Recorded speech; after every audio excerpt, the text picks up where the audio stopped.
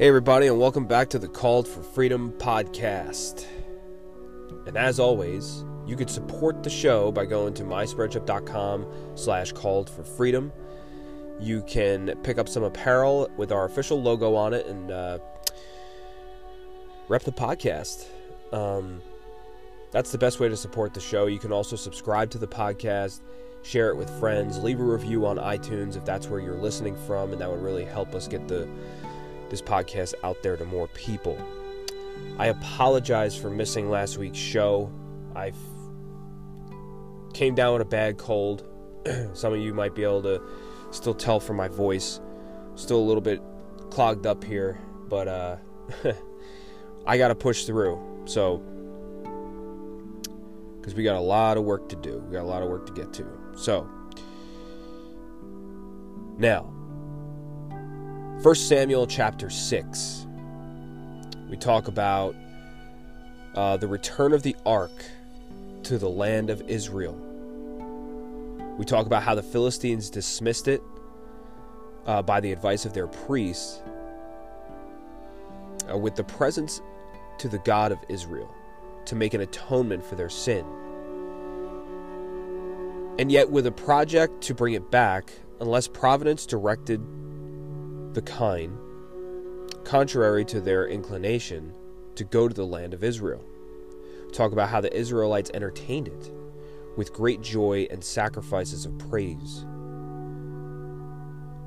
and with an overbold curiosity to look into it, for which many of them were struck dead, the terror of which moved them to send it forward to another city. Our highlighted verse of today's chapter is verse 11 and 12. We'll get to that in a minute. Let's get started. The ark returned to Israel. Well, before we get started, I apologize for any type of, coughing or sniffles that I got going on here, but I want to push through these episodes for you guys, so let's try and get through it. The ark of the Lord was in the country of the Philistines 7 months. And the Philistines called for the priests and the diviners, and said, "What shall we do with the ark of the Lord? Tell us what we shall send it to its place."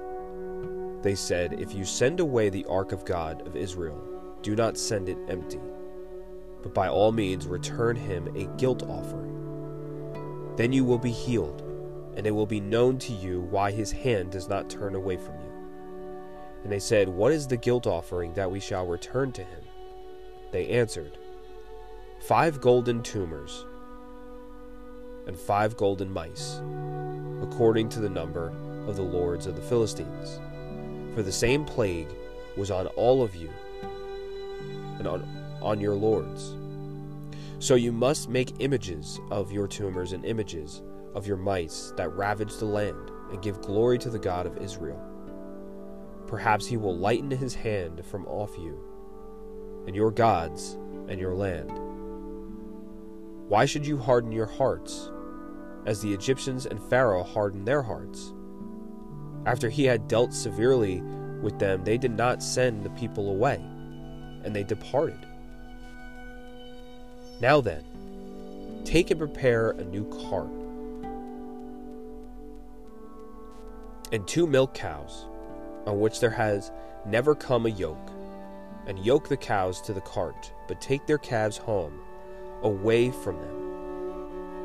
And take the ark of the Lord, and place it on the cart, and put it in a box, and its side the figures of gold, which you are returning to him as a guilt offering. Then send it off and let it go its way, and watch. If it goes up on the way to its own land, to Beth Shemesh, then it is he who has done us with great harm. But if not, then we shall know it is not his hand that struck us. It happened to us by coincidence. The men did so, and took 2 milk cows, and yoked them to the cart, and shut up their calves at home.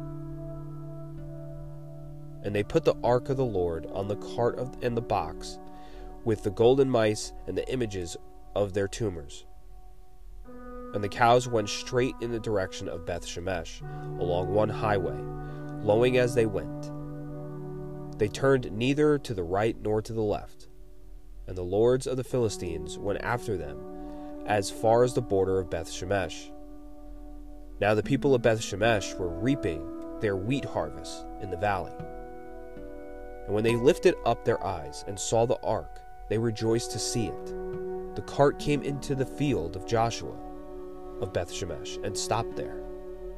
A great stone was there, and they split up the wood of the cart and offered the cows as a burnt offering to the Lord. And the Levites took down the ark of the Lord and the box that was beside it, in which were the golden figures, and set them upon the great stone. And the men of Beth Shemesh offered burnt offerings, and sacrificed sacrifices on that day to the Lord. And when the 5 lords of the Philistines saw it, they returned that day to Ekron. These are the golden tumors the Philistines returned as a guilt offering to the Lord. One for Ashdod and one for Gaza, one for Ashkelon and one for Gath, and one for Ekron.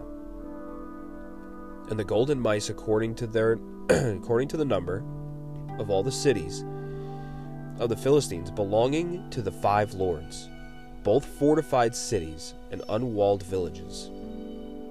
The great stone beside which they had set the ark of the Lord is a witness to this day in the field of Joshua of Beth Shemesh. And he struck some of the men of Beth Shemesh because they looked upon the ark of the Lord. He struck 70 men of them. And the people mourned because the Lord had struck the people with a great blow. Then the men of Beth Shemesh said, "Who is able to stand before the Lord, this holy God? And to whom shall he go up away from us?" They sent messengers to the inhabitants of Kiriath-Jearim, saying, "The Philistines have returned the ark of the Lord. Come down and take it up to you."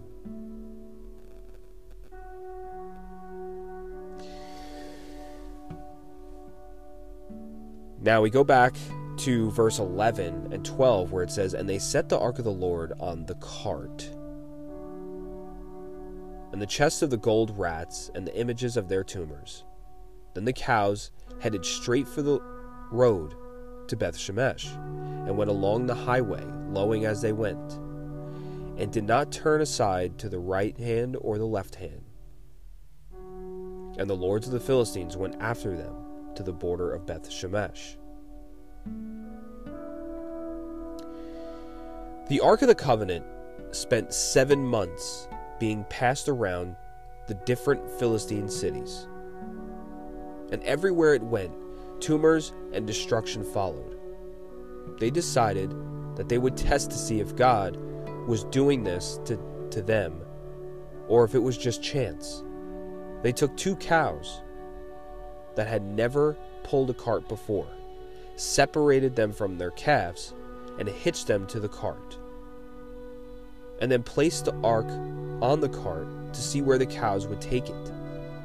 How interesting that these cows headed straight for Beth Shemesh in Israel, without turning aside even though they were lowing, complaining as they went, about being separated from their calves.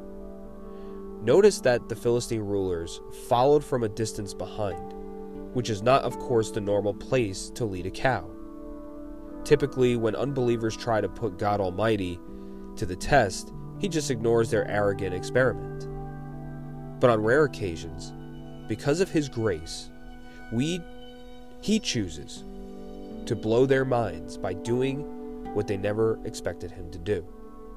In this case, God does what these Gentile rulers ask, not because the guilt offering they sent with the ark was correct, but simply because of his grace. Grace is unmerited, unearned, undeserved favor from God, based solely on him. Many years ago, Billy Graham was driving through a small southern town, and stopped by a policeman for speeding.